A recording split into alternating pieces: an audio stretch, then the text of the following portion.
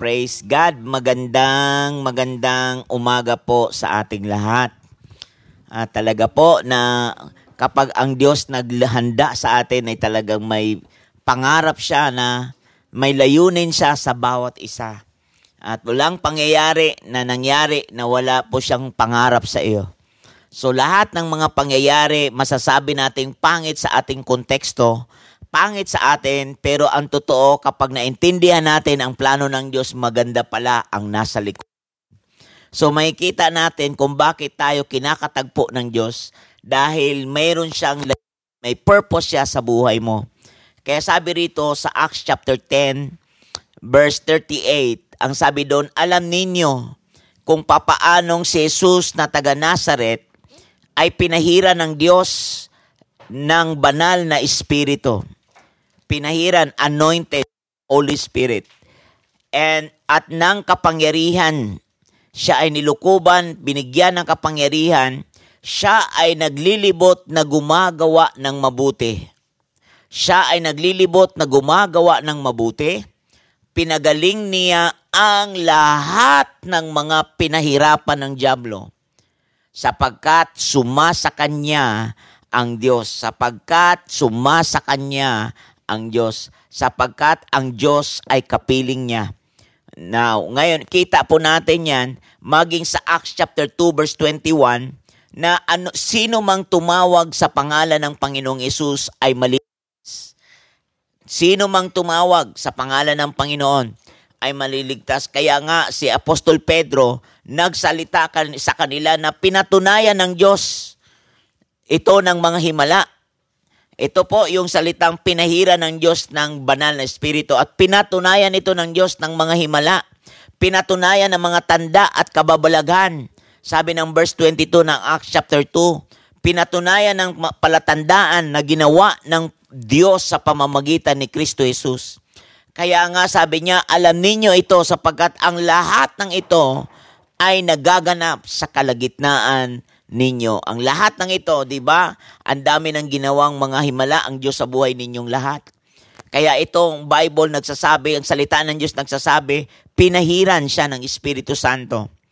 Dito, naranasan mo na bang kinatagpo ng Diyos? Mga kapamilya, kapatid, naranasan mo na bang kinatagpo ng Diyos? Paano mo bang nalalaman na kinatagpo ka ng Diyos? Anong dahilan? Bakit tayo kinakatagpo ng Diyos?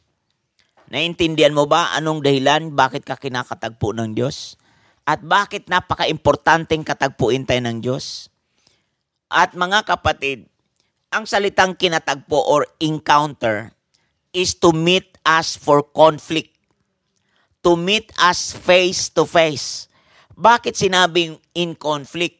Kasi kung inyong mababantayan doon sa Matthew 11, 'di ba? Maalala nyo, wala diyan yung hindi ko na ilagay yan eh. Matthew 11 na from the days of John the Baptist, sabi doon, until now the kingdom of heaven suffers violence and violent men take it by force. Kumbaga sa Tagalog, mula pang nangaral si John the Baptist na bautista hanggang ngayon ang kaharian ng langit ay sapilitang pinapasok ng mga taong mararahas. Kumbaga nandoon yung conflict, labanan. Maging si Jesus nagsabi niyan sa Matthew 10:34 na hindi siya naparito para magdala ng kapayapaan sa sanlibutan. Kumbaga naparito siya hindi dahil magdala ng kapayapaan kundi magdala ng sword. Sabi doon, huwag ninyong isipin na naparito ka sa lupa para magkaroon ng maayos na relasyon ng mga tao. Naparito ako upang magkaroon sila ng hidwaan. Alam mo bakit? Kasi ang dilim at ang liwanag, wala pong pagkakataon niya na nagkakaisa. Kaya nang dumating ang liwanag sa earth, nagulat ang earth. Nagulat ang mundo. Kaya nga, mayroong nagtatalong mag-ama kasi yung mag-ama, di magkakaintindihan, yung isa nasa Panginoon, yung isa wala. So makikita nyo po na mayroong encounter, mayroong salpukan, mayroong tagpuan. Ito po yung to meet us for conflict or to meet us face to face. Yan po yung katagpuin ka ng harap-harapan. yung katagpuin ka rin ng biglaan, suddenly, yung sudden na pagtatagpo. At yung to meet us for conflict na kung saan ay talagang di mo maintindihan ng iyong analytical mind, logical mind. Kasi yung usual mong ginagawa, yung iyong kinagawian, biglang dumating ang mga bagong bagay, kaya nagkakaroon ng labanan. Kaya nagkakaroon ng matinding conflict sa sarili mo. Kasi parang tingin mo na ang Panginoon ay kontrabida sa mga kasiyahan mo. Parang ang gawain ni Lord ay kontrabida sa iyo. Parang ganito pagtulog pa lang paggising pa lang sa umaga, pag ginising ka ng nanay mo, na gumising ka na kasi meron ng gawain. Tingin ng bata, ay naku mama, ang sakit gumising. Ano ba yung gawain na yan? O may conflict na naman. Ayan po yan, to meet us for conflict. Pag once kinakatagpo ng Lord, may kakatagpuin si Lord. Pag yung kinasasanayan mo, doon nagkakaroon ng banggaan, doon nagkakaroon ng labanan, kasi tiyak naman talaga, dalawa lang ang mangyayari, kung susunod ka ba sa gusto ni Lord o ikaw ang masusunod sa gusto mo. Ayan ang gusto kong tanong sa iyo. Kaya po ang encounter is to meet us for conflict. Hindi sinabing to meet us with conflict. For conflict. Kasi bakit for conflict? Kasi yung Diyos na mabuti, yung Diyos na mahabagin, yung Diyos na maawain. Kaya nga po, nagkaroon ng conflict sa buhay ni Jonas chapter 4. Nagkaroon ng conflict sa buhay ni Jonas kasi alam niya na kapag siya'y nangaral doon sa Nineveh, alam niya kung gaano kabuti ang Diyos. Alam niya kung gaano katindi si Lord na mahabagin. At yun ang ayaw ni Jonas. Kaya si Jonah nakikipagtalo sa Diyos, yun yung for conflict. Kasi either, sino ba talaga sa atin ang susunod? Kaya hindi po matatanggal ang labanan sa bahay o yung hidwaan sa bahay. Kasi bakit? Mayroon talagang magtatagpo talaga ang balat sa tinalupan. Magtatagpo talaga yan. Kaya mapapansin nyo po na ang layunin din naman ng purpose na yan. Ang layunin is to live out what we carry. Yan po yan yung layunin. Yan po yan yung kinatagpo tayo dahil sa layunin ng Diyos. To live out what we carry. At yung salitang what we carry, to live out what we carry, yung palutangin ng Diyos, yung meron ka na nilagay sa buhay mo. Yung palutangin ni Lord, yung meron ka na nilagay sa buhay mo. Kaya Lord, salamat sa oras na ito. Kakatagpuin mo kami, Panginoon, sa mensaheng ito. O Lord Jesus, O God, Holy Spirit, katagpuin mo ang iyong mga anak na makikinig at manunood sa mensaheng ito, Panginoon. Kakatagpuin mo ang bawat isa. O Lord, ipapakita mo ang layunin mo upang ito'y lumutang sa buhay namin. Kaya Lord, dalangin namin ang kakayanan na masunod ka. Ang kakayanan na makita ka, maranasan ka, makilala ka, Lord. In Jesus' name. Thank you, Lord, sa message mo. Now, ngayon, kaya sa Proverbs 19, many are the plans are in a man's heart. Marami kang binabalak, marami kang iniisip, marami kang mga panukala, pero ang Diyos at ang kalooban niya, but the counsel of the Lord will stand or will prevail. Kumbaga, layunin niya kasi ang dapat talagang maghari. Layunin niya talaga ang dapat magimbabaw. Kaya meron pong dahilan kung bakit ang Diyos may layunin siyang kinakatagpo ka ng Diyos, kasi laging may dahilan o mission ang Panginoon.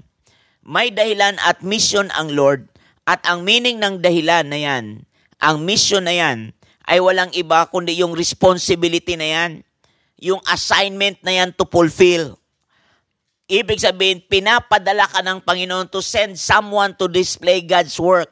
ipadala ka to send someone to display God's work. Meaning, maging blessed ka. Blessed ka na to be a blessing. Pinagpala ka na upang maging pagpapala. Kaya nga si Jesus naparito yan sa Luke chapter 4. Diba, nandoon yan sa verse 43. Ang purpose kung bakit siya naparito, ang layunin kung bakit siya naparito, is to preach the kingdom. It's to preach the kingdom of God. Is to preach the kingdom of the Father. Yun yung kingdom, kaharian niya ay dumating sa lupa kagaya ng sa langit.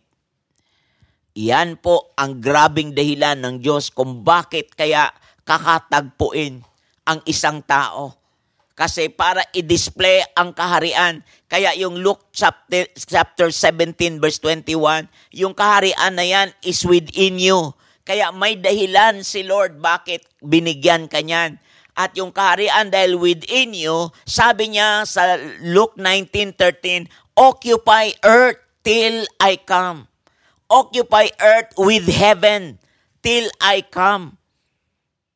Talagang may dahilan si Lord. May mission na nilagay si Lord sa atin. May responsibility nilagay si Lord sa atin. At alam niyo po, whether we like it or not, kapag hindi po natin kusa itong tanggapin, di ka pipilitin ni Lord. Di ka pipilitin niya. Pero lagi lang siyang magpapahayag sa iyo, kagaya ng ipinapahayag ko ngayon sa iyo. At bakit ito kailangan? Ang una po talaga, na matindi po talaga, na sinamahan ng Diyos, walang iba kundi ang Panginoong Hesus. Yan yung number 1. Yung pinahiran ng Diyos ang Panginoong Hesus. Bakit? Anong purpose kung bakit siya pinahiran? Ano ang purpose kung bakit siya pinahiran ng Diyos at binigyan ng kapangyarihan? Bakit? Anong layunin yan? Anong kanyang anointed means si Jesus ay pinahiran? Bakit? Kasi sabi ng Acts, di ba? Kanina binanggit ko sa inyo. Sabi din ng Acts, di ba? Sabi niya pinahiran siya ng Diyos ng Espiritu Santo na at kapangyarihan, nilukuban ng kapangyarihan, at ang layunin ay naglilibot na gumawa ng mabuti. Ang layunin ay maglibot upang gumawa ng mabuti. Ano ang mission? Magpagaling. Ano ang mission niya? Pagalingin ang mga pinahirapan ng dyablo. Tatlo lang lagi yan anointed, tapos yung layunin, purpose, pagkatapos yung mission. Laging magkadikit yan.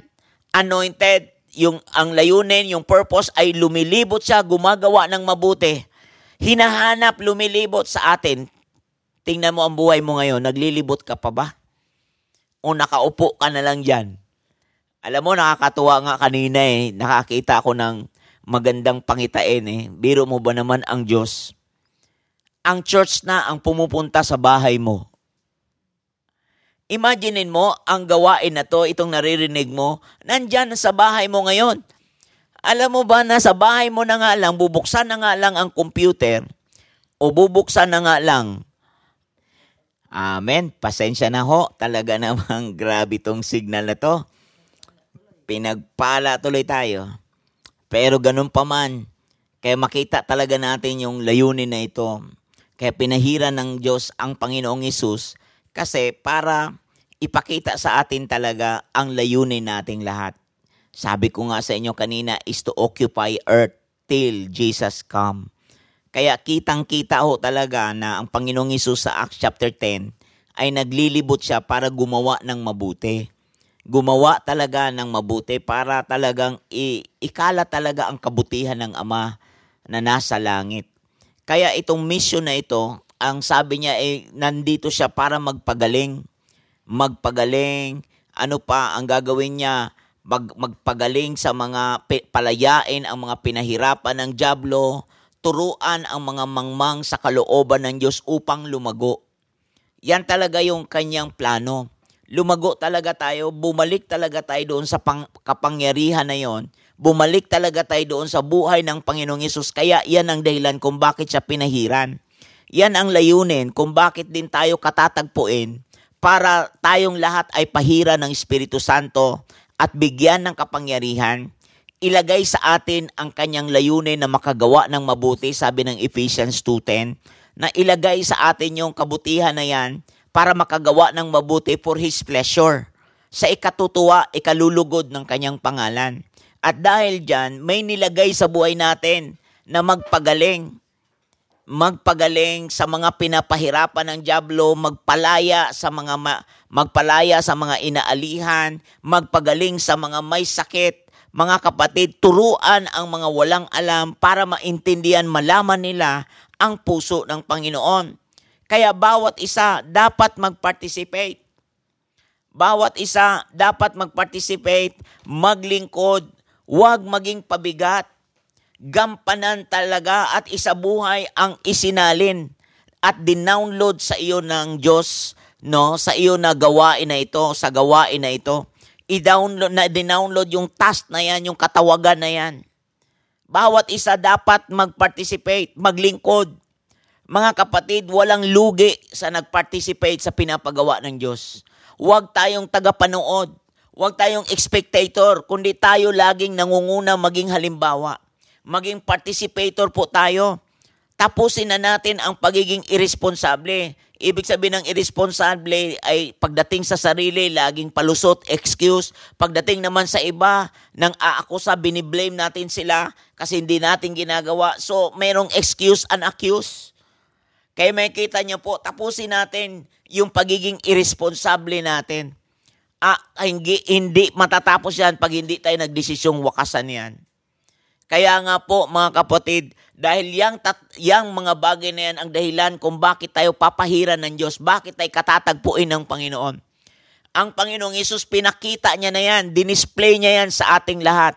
Sabi ng Acts chapter 2, di ba, na ang lahat sa verse 21 ng sino mang tumawag sa pangalan ng Panginoon ay maliligtas. Sabi ni Apostol Pedro, kitang-kita ninyo kung gaanong i-display ng Panginoong Hesus ang mga katotohanan na yan. Kaya dito, tapusin na natin sa part natin. Tapusin natin yan sa part natin. Ang church ay binigay ng Diyos hindi lang para i-bless tayo. Bless na tayo nung una pa. Ang church ay nilagay ng Lord, binigay sa atin para lumakas tayo. Para magampanan natin ang katawagan natin, yung task na yan, yung gawain na yan, na nilagay sa buhay mo. At nilagay sa buhay ko, yung stewardship na yan na nilagay sa buhay ko, lakaran natin yan.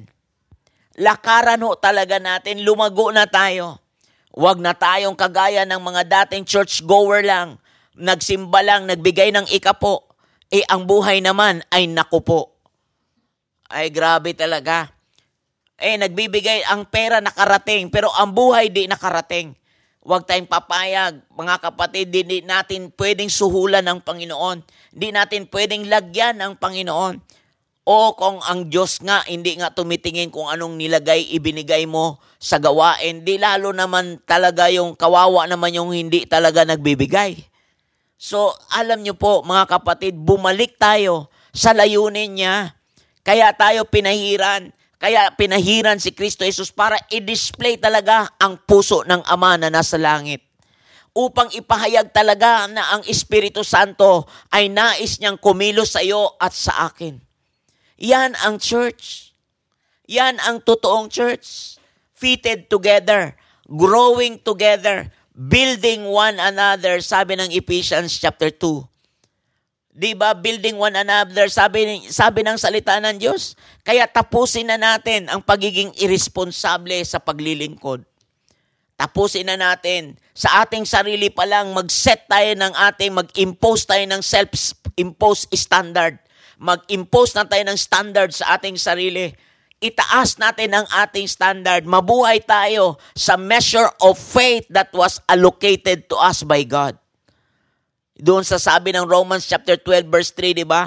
Huwag tayong mag-isip ng sobra kaysa ating iniisip, kundi gumalaw tayo sa sukat ng pananampalatayang inilagay ng Diyos sa buhay natin. Oh, grabe to mga kapatid. Kaya pag yan, naintindihan natin yan, yan ang salitang blessed na church. Hindi lang blessing model ang church, kundi building model ang church. Oh, mga kapatid, kaya nga kinatagpo, kaya nga pinahiran ng Diyos ang Panginoong Hesus na ang layunin niyan ay ikaw at ako, ma-manage natin ang earth, na nilagay sa iyo ng Diyos at sa akin. Ma-manage natin yan. Ang earth, nilagay sa tao yan na i-manage ang earth. Nilagay sa tao yan. Kung ano ang mangyayari sa buhay mo, ikaw ang mayroong pahintulot niyan. Ikaw ang gumagawa niyan. Kaya nga, ang lahat ng gumagawa, pag nakitaan ni Lord na nakapagpatuwa, talagang may reward ang Diyos sa atin. May pagpapalang allocated ang Lord sa atin. Now, pangalawa, bakit kinatagpo ng Diyos si Eliseo? Isa ditong kinatagpo at pinahiran ng Diyos ay si Eliseo. Ito yung pangalawa kong tanong kanina. Anong dahilan? Naranasan mo na bang kinatagpo ang Diyos kanina? Number 1, kinatagpo ang Diyos. At anong purpose? Bakit ka kinatagpo? Anong dahilan? Bakit kinatagpo ng Diyos si Eliseo? Itong kwentong ito yung kwento ng 4 na kitongin. 4 na kitongin. Sabi doon sa 2 Kings, kung mayroon kang Bible, sundan mo yan at basahin. Sabi ng 2 Kings, sabi doon, pakinggan mo ang mensahe ng Panginoon. Bukas, sabi ni Eliseo, sa ganito ring oras, magiging mura ang bilihin sa pamilihan, sa palengke ng Samaria. Kasi itong istorya na to, nagkaroon ng grabing gutom sa Samaria. Sa tindi ng gutom, maging ang kanilang anak nung panahon na yon ay niluluto nila. Totoo to. Talagang grabing gutom. Niluto nila. Kaya nga makikita nyo po, nagsalita ang Diyos sa pamamagitan ni Eliseo. Ipinakita ng Diyos itong istorya na to na merong 4 na leprosy, kitongin, na kung saan outcast ito. Hindi po ito sa loob ng lungsod. Wala ito sa loob ng syudad. Kasi outcast sila. Kasi pag pumasok sila sa syudad, papatayin sila. So itong sinabi ni Eliseo nung time na yon, na ito ang mangyayari, pakinggan ninyo, ito ang mensahe ng Panginoon. Bukas, sa ganitong oras, magiging mura ang bilihin sa pamilihan ng Samaria. 1 pirasong pilak na lang ang halaga ng 1 takal na harina, ganun kamura. At ganun din ang halaga ng 2 takal ng sibada. Sinabi ng opisyal na katiwala ng hari ito kahit na magpaulan pa ang Panginoon, hindi magiging ganoon kadami ang ani. Hinamon si Eliseo. Hinamon niya si Eliseo, itong opisyalis na ito. Alam mo, sabi ni Eliseo, makikita mo na mangyayari iyon. Pero hindi ka makakakain ng kahit ano. Makikita mo ang himala ng Diyos, parang gustong sabihin ni Eliseo, na makikita mo ang himala ng Diyos. Makikita mo, masasaksihan mong mangyayari iyon. Pero sabi ni Eliseo, ngunit hindi mo matitikman. Ano ang ibig sabihin nito? Ang ibig sabihin ng Panginoon, bakit? Anong ibig sabihin nito? Anong dahilan? Bakit tayo kinakatagpo? Kasi kaya tayo kinakatagpo kasi gusto ng Panginoon na mabasa natin ang nangyayari sa ating panahon. Itong mga nangyayari sa paligid na ito, mga kapatid, itong mga pangyayari dito ngayon na nangyayari itong pandemic na ito, panahon ng mabasa natin ang puso ng Diyos. Ito ang dahilan kung bakit tayo kailangang katagpuin. Ito ang dahilan kung bakit ka at ako ay katatagpuin ng Diyos. Kagaya ni Eliseo, nilatag niya ang mangyayari sa paligid. Kaya dapat mabasa natin. Kaya nga itong 4 na kitongin na ito, ipinakita doon sa buhay ng mga ito na parang wala po talagang kapag-asa sa taong ito. Sa mga taong ito, itong 4 na ito. Kaya kailangan ho nating mabasa ang nangyayari sa ating paligid. Hingin natin sa Diyos ito. Ikaw at ako, ikaw nanonood ngayon, makita mo ito sa iyong balintataw. Makita mo to sa iyong espiritu. Mabasa natin itong lahat. Panahon ng ikaw mismo ang makabasa nito. Panahon ng ikaw mismo ang makaririnig nito. Panahon na ikaw mismo tayo mismo, individually, na makita natin ito ng mukhaan. Panahon ito na ang pangyayaring itong ang pandemic na ito, huwag tayong aasa kung kani-kanino. Huwag nating isandal ang buhay natin sa taong may hangganan. Sabi ng Jeremiah 17 verse 9, parurusahan ko ang taong umaasa sa lakas ng kapwa-tao na may hangganan. So anong dahilan kung bakit kinakatagpo ka ng Diyos? Ang dahilan kung bakit mabasa mo ang panahon mo. Si Eliseo, nabasa niya ang panahon na ganito kamura ang mangyayari. Pero ang mga logical na mga tao, sobrang taas ang analytical ng mga tao. Alam mo, sabi niya, ay, hindi mangyayari yan. Kaya sabi ni Eliseo, makikita mo lang, ngunit hindi mo matitikman.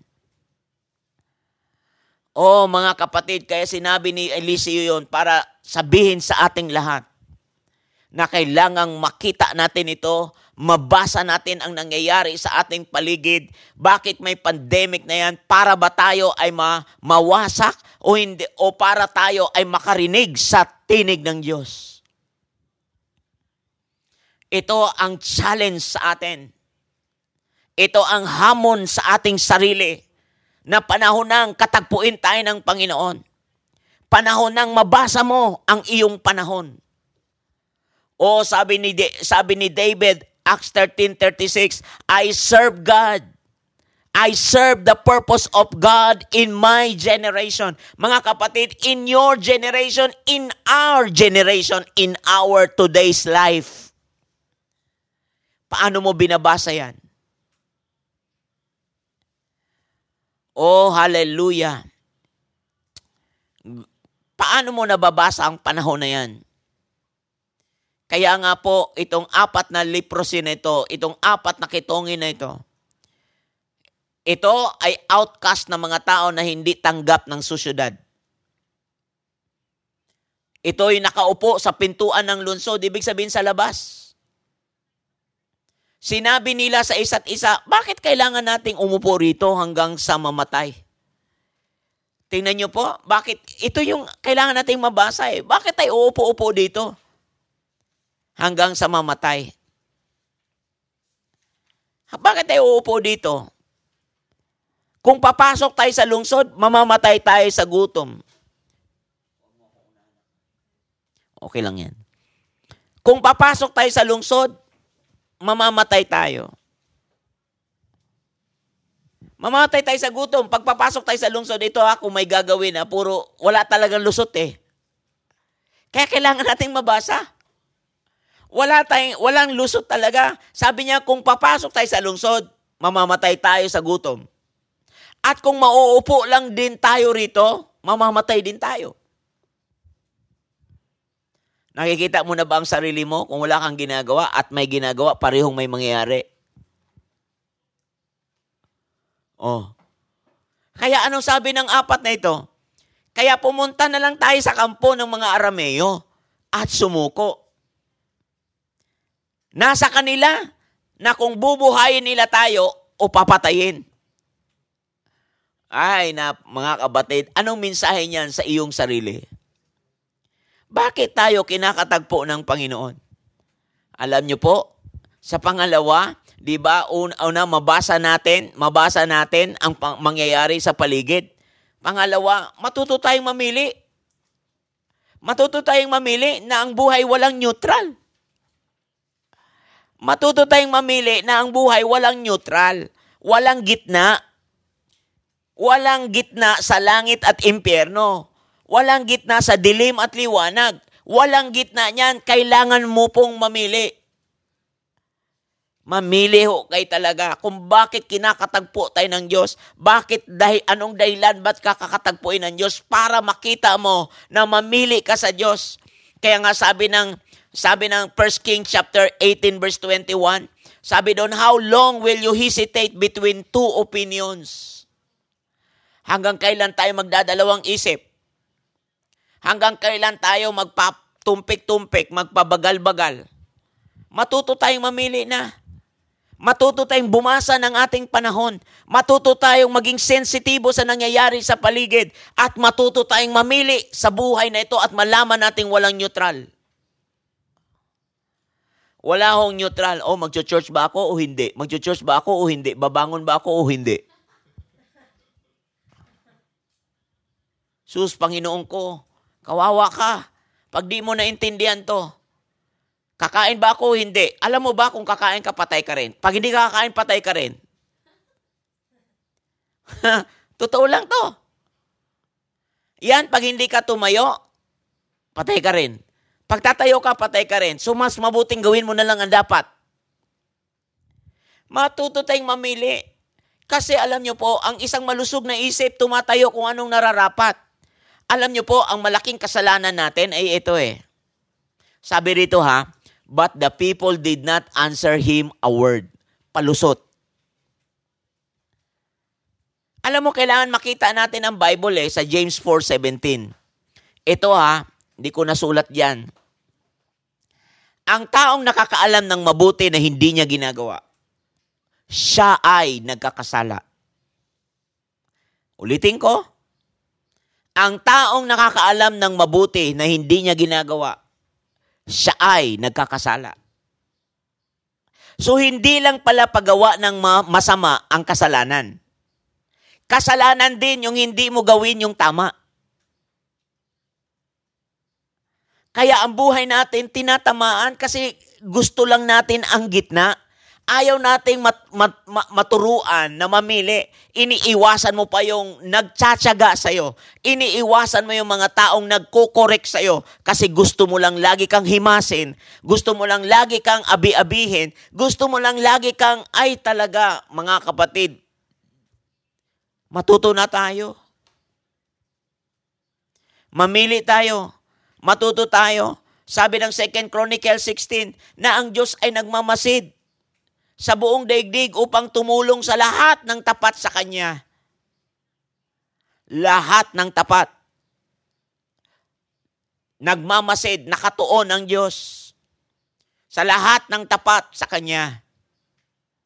Dahil sa kahangalan nila na ayaw maniwala, ayaw maging tapat. Sabi ng Diyos, sabi ni Diyos sapat. Sabi ng nagsalita nito, mula ngayon, lagi kang magkakaroon ng digmaan. Kaya ang labanan di matapos-tapos.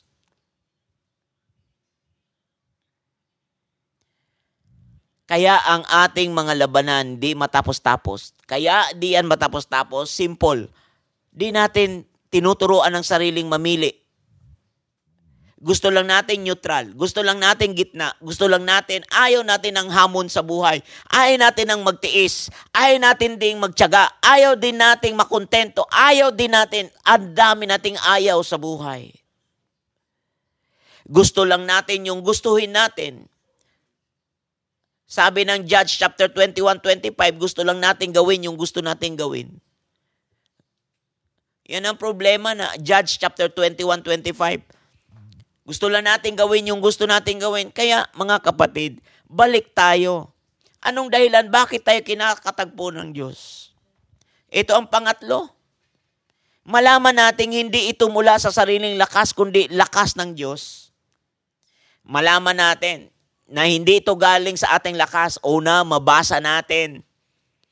Pinakita na ng Lord yan na pinahiran siya para ma-explain sa atin to na gusto niyang pahiran ka. Gusto niyang pumasok tayo sa layunin ng Diyos.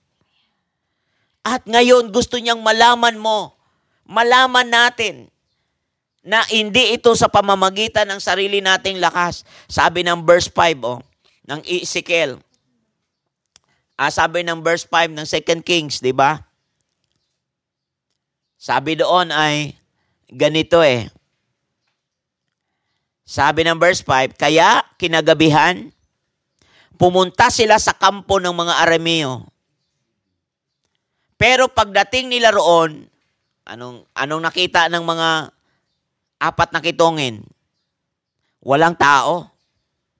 Bakit walang tao? Kasi ipinarinig ng Panginoon sa mga taga-Arameo, taga-Aram, ang ingay ng mga karwahe, kabayo at mga sundalo. Kaya nasabi nila sa isa't isa, baka inupahan ng hari ng Israel, ang hari ng Hiteo at ang hari ng Ehipsyo para lusubin tayo. Kaya tumakas sila ng gabing iyon at iniwanan nila ang mga tulda, kabayo at mga asno. Iniwanan din nila ang kampo nila at iniligtas ang mga sarili nila. Nagkanya-kanya sila. Anong narinig? Sino ang naglakad papasok sa kampo ng Arameo? 4 na kitongin. Ano ang nangyari? Ano ang ipinarinig ng Diyos sa mga kaaway? Anong ipinarinig ng Diyos sa mga Arameans? Ang pandinig nila, yung yapak ng 4 na kitongin, ang yapak nila ay parang kabayo. Ang yapak nila ay talagang matinding hukbo. Ang tingin nila, hukbo-hukbo na kaaway na lumulusob sa kanila. At ang tingin pa nila na maraming inupahan ang Israelita, ang hari ng Israel at ang hari ng Ehipsyo para lusubin sila. Ano nangyari? Nawala sila sa sarili nila, nagkanya-kanya sila, at nang dumating sa kampo ang mga taong may malubang sakit, ang mga kitongin, isa-isa nilang pinasok ang mga tolda, kumain sila at uminom, kinuha nila ang mga pilak, ginto at damit at itinago ang mga ito. Anong nangyari sa picture na ito? Alam niyo po, kayang guluhin ng kaaway ang sarili nilang ginagawa. Kapag ang Diyos ay sumasa iyo, kayang baliktarin ang lahat ng mga pangyayari. Matuto lang natin, malaman natin ito, maintindihan natin, maunawaan natin na ang lakas ay Diyos. Manangan tayo sa lakas ng Panginoon. Manangan tayo sa kakayanan ng Panginoon. Magtiwala tayo sa magagawa ng Diyos na ang iyong hanap buhay kayang maglikha ang Panginoon ng kakayanan, yumaman ka lang. Kaya kang pasaganain ng Panginoon. Kaya kang ikaw ay kanyang susuplayan. Kaya kang pagpalain at ipaparinig ng Diyos sa mga kliyente mo na hindi ka biro-birong businessman. Ipaparinig sa iyo ng Panginoon sa mga kakumpetensya mo na kakaiba ka, mapagpala ka lamang ng Panginoon. Mabasa natin yan. Matuto tayo na mamili. Manangan tayo sa lakas ng Diyos. Pang-4, anong dahilan? Bakit tayo kinakatagpo ng Diyos? Hindi dapat tayo mabuhay para sa sarili lamang at huwag magbagal-bagal sumunod sa Diyos. Tingnan mo sa itaas, di ba? Nagkanya-kanya sila. Tingnan mo kanina, yung sinabi na nang dumating sila, nagkanya-kanya sila. At nang magkanya-kanya sila, iniwanan nila ang tulda. At nang iniwanan nila, ay kitang-kita ho natin na nakita ng mga kitongin na ito na ang daming pagkain. Talaga namang abot-abot ang supply ng kanilang pangangailangan. At itong pang-4 ay huwag talaga dapat tayong mabuhay para sa sarili lang. Huwag tayong maging makasarili. Makita natin bakit tayo kinakatagpo ng Diyos. Anong dahilan? Para makita natin na hindi tayo nabubuhay sa sarili lang. Sabi ng verse 9, anong sabi ng 4 na kitongin sa isa't isa? Sabi nila sa isa't isa, hindi ito tama. Magandang balita ang nangyari sa araw na ito, kaya hindi natin dapat ilihim. Kung ipagpapabukas pa natin ang pagsasabi nito, tiyak na parurusaan tayo. O tingnan nyo, kung di natin gawin ang tama, ay talagang tatamaan sila. Pag di natin ginawa ang tama, tatamaan tayo. Tama ang James 4:17, na ang taong gumagawa na alam ng dapat gawin na tama ay hindi niya ginagawa, tatamaan talaga. Kasalanan talaga. Sabi nila ng mga 4 na kitongin, Huwag tayong paligoy-ligoy. Dapat huwag natin to ring ilihim. Maging transparent tayo. Ipakita natin ito. Huwag tayong mabuhay sa sarili lang. Huwag tayong babagal-bagal. Huwag tayong magpatumpik-tumpik sumunod. Ay talaga, pag ito babagal-bagal tayo, kapag ipagpapabukas pa natin ang pagsasabi nito, tiyak na parurusahan tayo. Ito pa, pumunta tayo ngayon sa palasyo ng hari at ibalik ang nangyari. Napakinggan nyo to. Di ba ang mga taong ito ay mga kitungin? Di ba ang mga taong ito ay outcast? Pero tingnan nyo po ang lakas loob nila. Pumunta tayo ngayon sa palasyo ng hari. Ibalita ang nangyari. Mga kapatid, anong context nito sa ating panahon? Pag narinig mo na ang mabuting balita, ipamalita mo na. Pag narinig mo na ang kabutihan ng Diyos, ipamalita mo na. Ipamalita mo ang kagandahang loob ng Panginoon. Ipamalita mo ang gawain ng Panginoon. Tingnan natin. Kaya ano nangyari? Sa number 4, mabuhay tayo. Hindi dapat mabuhay para sa sarili lamang, kundi mabuhay tayo sa kalooban ng Diyos. Anong sabi ng verse 11? Tingnan natin sa verse 10 and 11. Kaya bumalik sila sa lungsod ng Samaria at tinawag ang mga gwardya ng pintuan ng lungsod at sinabi, pumunta kami sa kampo ng mga Arameo at walang tao roon maliban sa mga nakataling kabayo at asno at naroon pa ang mga kagamitan sa tulda. Ibig sabihin, naroon pa ang mga kayamanan. Kaya isinigaw ng mga tagapagbantay ang balitang ito sa mga tao hanggang sa nakarating ito sa palasyo. Bumangon ang hari ng madaling araw at sinabi sa mga opisyal niya, sasabihin ko sa inyo kung ano ang plano ng mga Arameo. Alam nilang nagugutom tayo. Alam ng kaaway, gutom sila. Kaya iniwan nila ang kampo nila at nagtago sa bukid. Iniisip nila, kapag umalis ang mga Israelita sa lungsod, huhulihin natin sila ng buhay. Pagkatapos papasukin natin ang lungsod nila. Lulusubin natin ang lungsod nila. Wala pa kasi silang alam na yung 4 na kitungin ang bumalita diyan.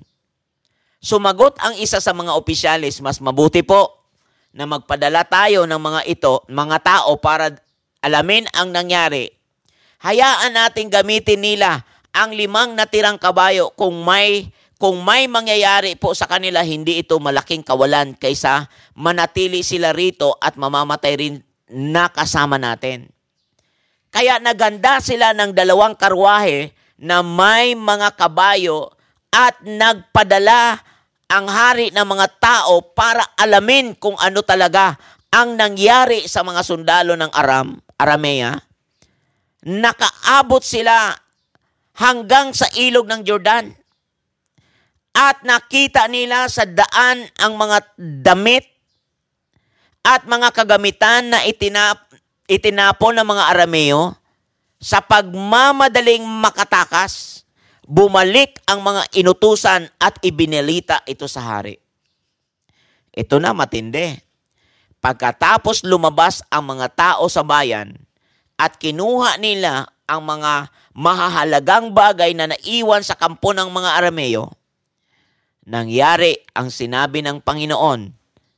Sa pamamagitan ni Eliseo to, nangyari ang sinabi ng Panginoon na magiging 1 pirasong pilak lang ang halaga ng 1 takal ng harina at ganon din ang halaga ng 2 takal na sibada. Ito yung binanggit ni Eliseo. Ito ang binanggit ni Eliseo doon sa verse 1 na ganito ang mangyayari. Kaya ang sabi niya doon sa opisyalis, makikita mo lang, ngunit hindi mo matitikman. Kaya sa number 5, ang Diyos ay gumagamit ng bibig niya. Ang Diyos ay gumagamit ng mga tagapagpahayag niya. Ang Diyos ay gumagamit ng lingkod sa buhay mo. At ang mga lingkod na yan, isa dyan ay ang magulang mo. Kung ikaw ay anak, mga magulang mo, huwag mong maliitin yan sa buhay mo. Dapat mong malaman kung bakit ka kinakatagpo, anong dahilan ba tayo kinakatagpo ng Diyos? Kinakatagpo tayo ng Diyos sa dahil gusto niyang ikaw ay matuto. Gusto niyang ikaw ay lumapit at matutong makinig sa mga lingkod na kanyang ginagamit upang ihayag ang puso ng Diyos. Dahilan kung bakit may lingkod ng Diyos sa harapan mo, ayan ang magulang mo. Ayan ang pastor mo. Ayan ang kapatiran. Ayan ang church. Minsan kung kayang gamitin ng Diyos, kayang gamitin niya ang hayop, ang donkey na ginamit kay Balaam. Para ipahayag ang kalooban ng Diyos. Anong gusto mong gamitin sa harapan mo, hayop o tao? Kaya andyan ang magulang mo. Andyan ang eksaktong tao sa piling mo. Matuto kang makinig, anak, sa nanay mo. Matuto kang makinig, anak, sa tatay mo. Matuto kang makinig, anak. Matuto kang magsuri sa sarili mo. Matuto kang makinig sa pastor mo. Matuto kang makinig sa nagpapakamagulang sa iyo. Yan ang dahilan kung bakit tayo kinakatagpo ng Diyos. Yan ang dahilan. Kaya sabi dito, pinili ng hari ang pinagkakatiwalaan niyang opisyal para magbantay sa pintuan ng lungsod. Nang magtakbuhan ang mga tao, natumba ang opisyal at natapak-tapakan siya ng mga tao roon sa pintuan at namatay siya ayon sa sinabi ni Eliseo na lingkod ng Diyos nang pumunta ang hari sa kanya. Nangyari ba yung verse 1 o hindi? Nangyari. Sabi ni Eliseo, makikita mo, pero hindi mo matitikman. Ano ang eksaktong pangyayari sa nangyari sa opisyal na hinamon si Eliseo? Nagtakbuhan ng mga tao, natumba ang opisyal at natapakan. Makinig kang mabuti. Kapag hindi ka marunong makinig, mapapag-iwanan ka ng panahon. Kaya may lingkod ng Diyos na nilagay sa paligid mo. May magulang na lingkod ng Diyos na nilagay sa paligid mo. Diba? Ano ang unang utos na may kalakip na pangako? Ikaw ay giginhawa. Hahaba ang buhay mo. Si Eliseo, na bilang lingkod ng kanyang panahon, hindi nakinig ang opisyalis na ito. Humaba ba buhay niya? Umiksi. Nakatikim ba siya? Hindi. Ayaw mo ba? O gusto mo bang makatikim? O ayaw mong makatikim? Gusto mo bang matikman ang buhay na maginhawa? O ayawan mo ang maginhawang buhay? Gusto mo bang makalaya? O gusto mong matatiling alipin? Kailangan mong mamili. Kailangan mong mamili. Kailangan mong mabasa ang iyong panahon. Kailangan mong makita na hindi yan sa pamamagitan ng iyong lakas. Kailangan mong malaman na may lingkod ng Diyos na nagpapakamagulang sa iyo bilang bibig ng Panginoon para sabihin sa iyo ang puso at mensahe niya. Itong opisyalis na ito, nung una pa lang na nagsalita si Eliseo, ay hinamon niya na ang Diyos. Pero anong nangyari? Kapag hinamon mo at binangga mo ang Diyos, kapatid, kagaya ng maraming lingkod sa Bible na pinahiran pero hindi nakinig. Mga taong tinawag ngunit hindi naman sumunod. Mga taong pinili ngunit hindi naman sumunod. Inabutan sila ng kanilang pagsuway. Pero mga taong tinawag at pinili ay sumunod. Talaga namang nagtamasa sila ng pagpapala sa galing sa Diyos. Ito ang nais ni Lord sa buhay mo. Kaya ka kinatagpo. Kasi may layunin ang Diyos sa buhay mo. Kaya ka kinakatagpo kasi gusto ni Lord na makita niya, maranasan mo, makita niya na may lingkod siya, na magiging mouthpiece niya sa sanlibutang ito.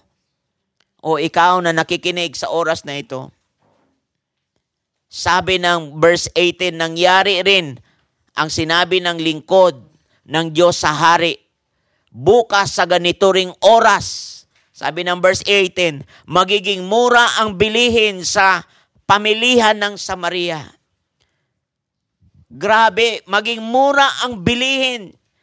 Kaya nating ipihit ang paligid pag matuto tayong sumunod.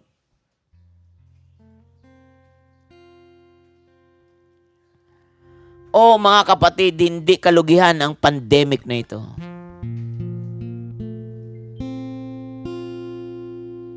Sabi ng Ezekiel 12:16, 12:13, o hindi ako magkamali, that I will spare them, a few of them,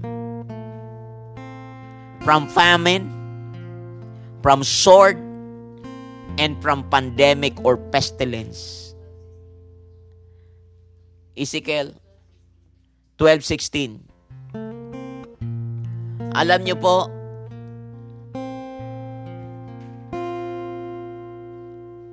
bantayan mo ang iyong sarili. Basahin mo, hingin mo sa Diyos na mabasa mo ang iyong panahon. Hingin mo sa Diyos na maunawaan mo na hindi mo yan lakas. Lakas niya yan. Hingin mo sa Diyos na bigyan ka ng pangunawa sa mga taong nagsasalita sa buhay mo. Hingin mo sa Diyos na bigyan ka ng pusong masunurin kaysa pusong masuwayin. Ihingi mo ng tawad sa Panginoon yan. Sabi ng verse 30, noong una, nang hindi pa kilala ng mga tao ang Diyos. Noong una, nang hindi pa kilala ng mga tao ang Diyos, hindi niya pinansin ang kanilang mga kasalanan. Pinalampas ng Panginoon ang kanilang kamangmangan. Inunawa sila ng Panginoon sa kanilang kamangmangan. Pero alam mo ngayon, inuutusan ng Diyos ang lahat ng tao sa lahat ng lugar na magsisi at talikuran ang kanilang masamang gawain. Talikuran ang kanilang pagiging masuwayin. Talikuran ang kanilang mga kamalian. Sapagkat nagtakda ang Diyos ng araw kung kailan niya ipapataw ang kanyang makatarungang hatol sa lahat ng tao rito sa mundo sa pamamagitan ng taong kanyang pinili. May taong pinipili ang Diyos. Huwag mong maliitin ang pangungusap na ito ng Panginoon sa buhay mo ngayon. Kung paanong nagkatotoo ang sinabi ng Diyos kay Elias para sa opisyal.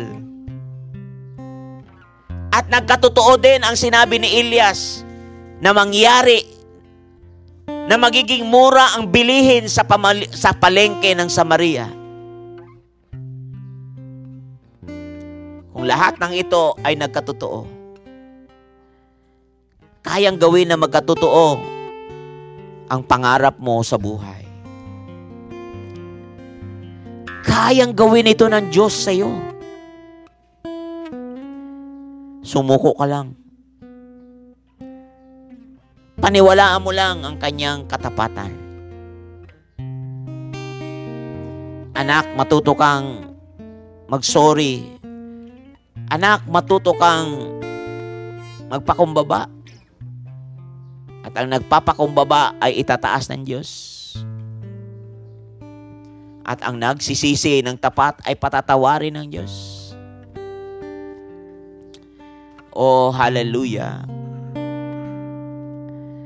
Napakabuti mo,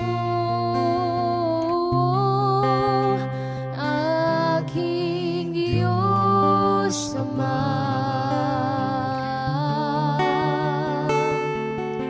Ang iyong likha'y luluwalhati.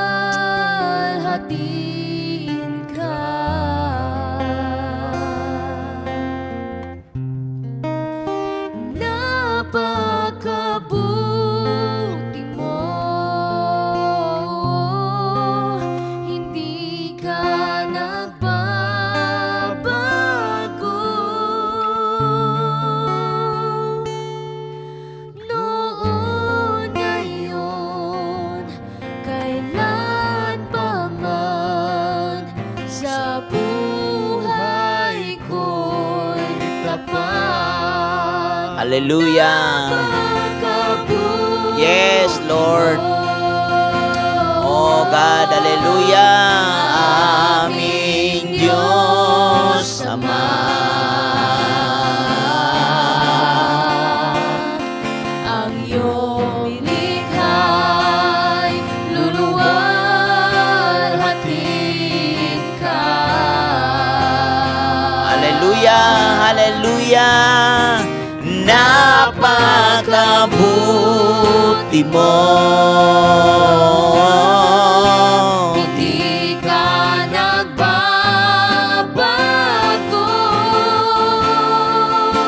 Hallelujah. Noon, ngayon, Kailan pa man sa buhay ko'y tapat. hallelujah. Napakabuti mo,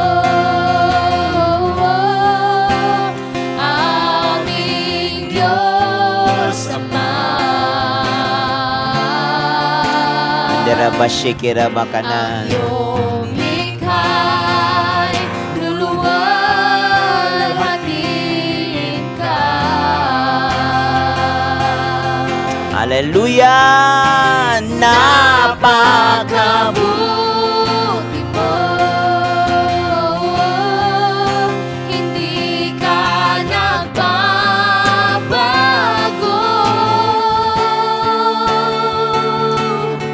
Noon, ngayon, kailan pa man sa buhay ko'y tapat. Hallelujah.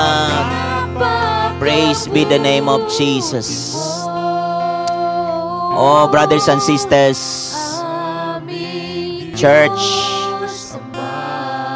mga anak ng Diyos, mga citizen ng langit,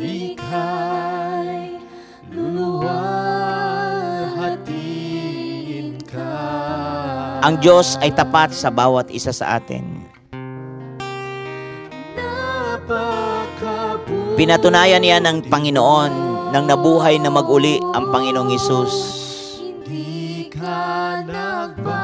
Nung mabuhay na mag-uli ang Panginoong Hesus, pinatunayan niya ang lahat ng ito. Pinakita niya ang halimbawa at hinatulan niya ang buong sanlibutan nang si Jesus ay nabuhay na mag-uli. Tinapos niya ang lahat ng sumpa at isinamatay sa parada ng kanyang tagumpay.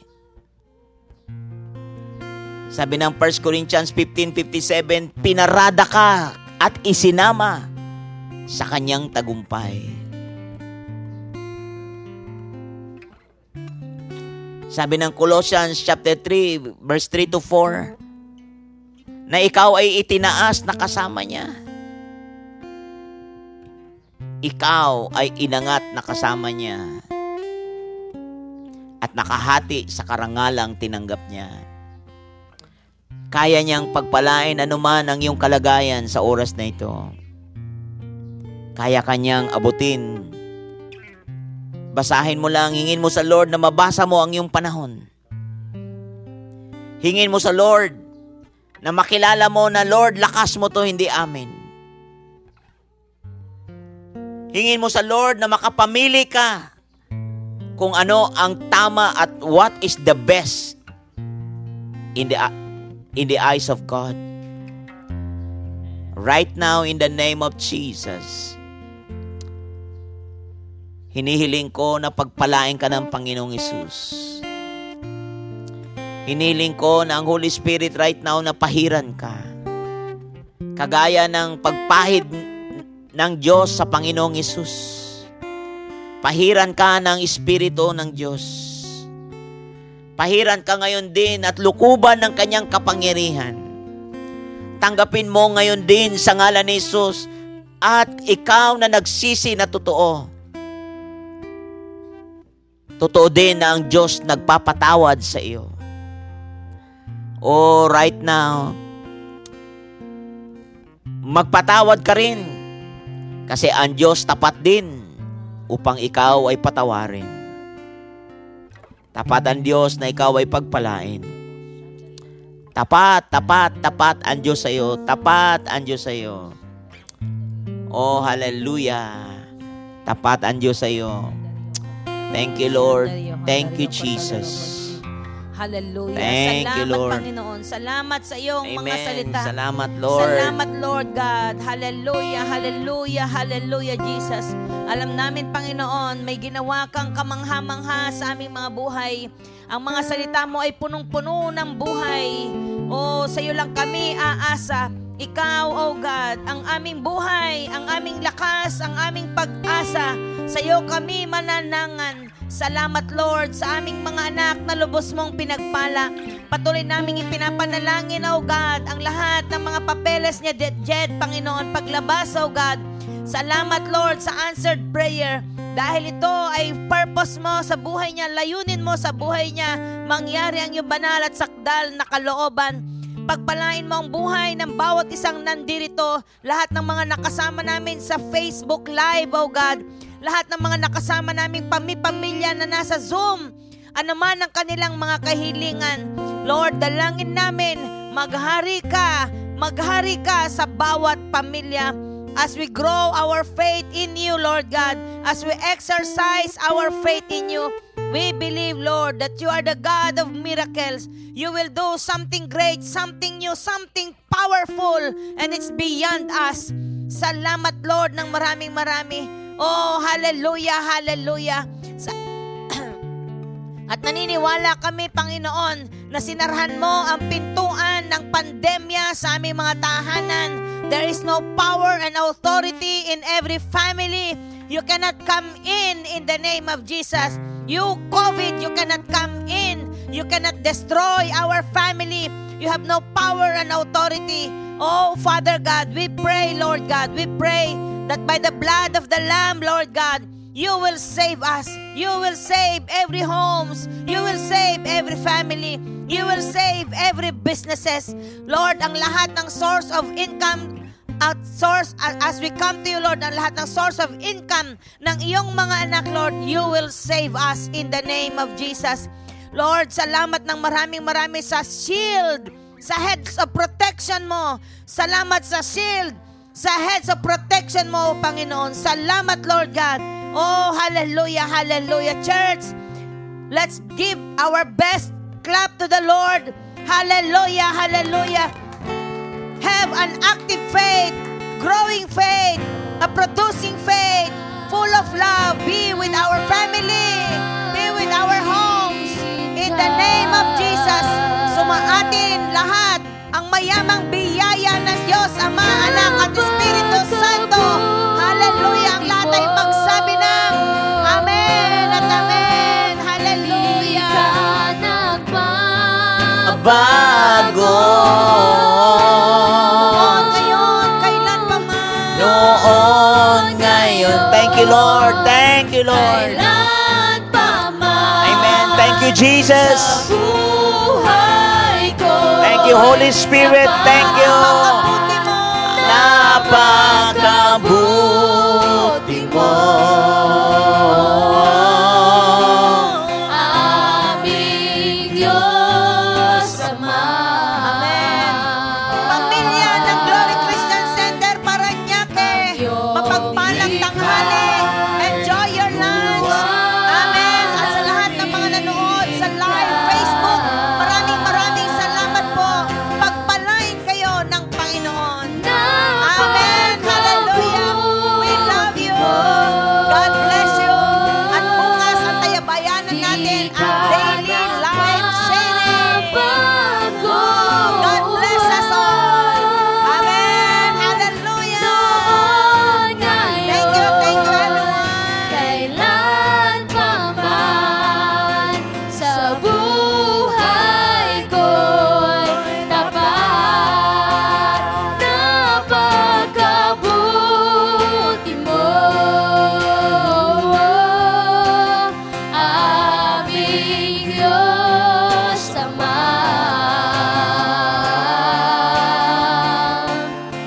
Ang iyong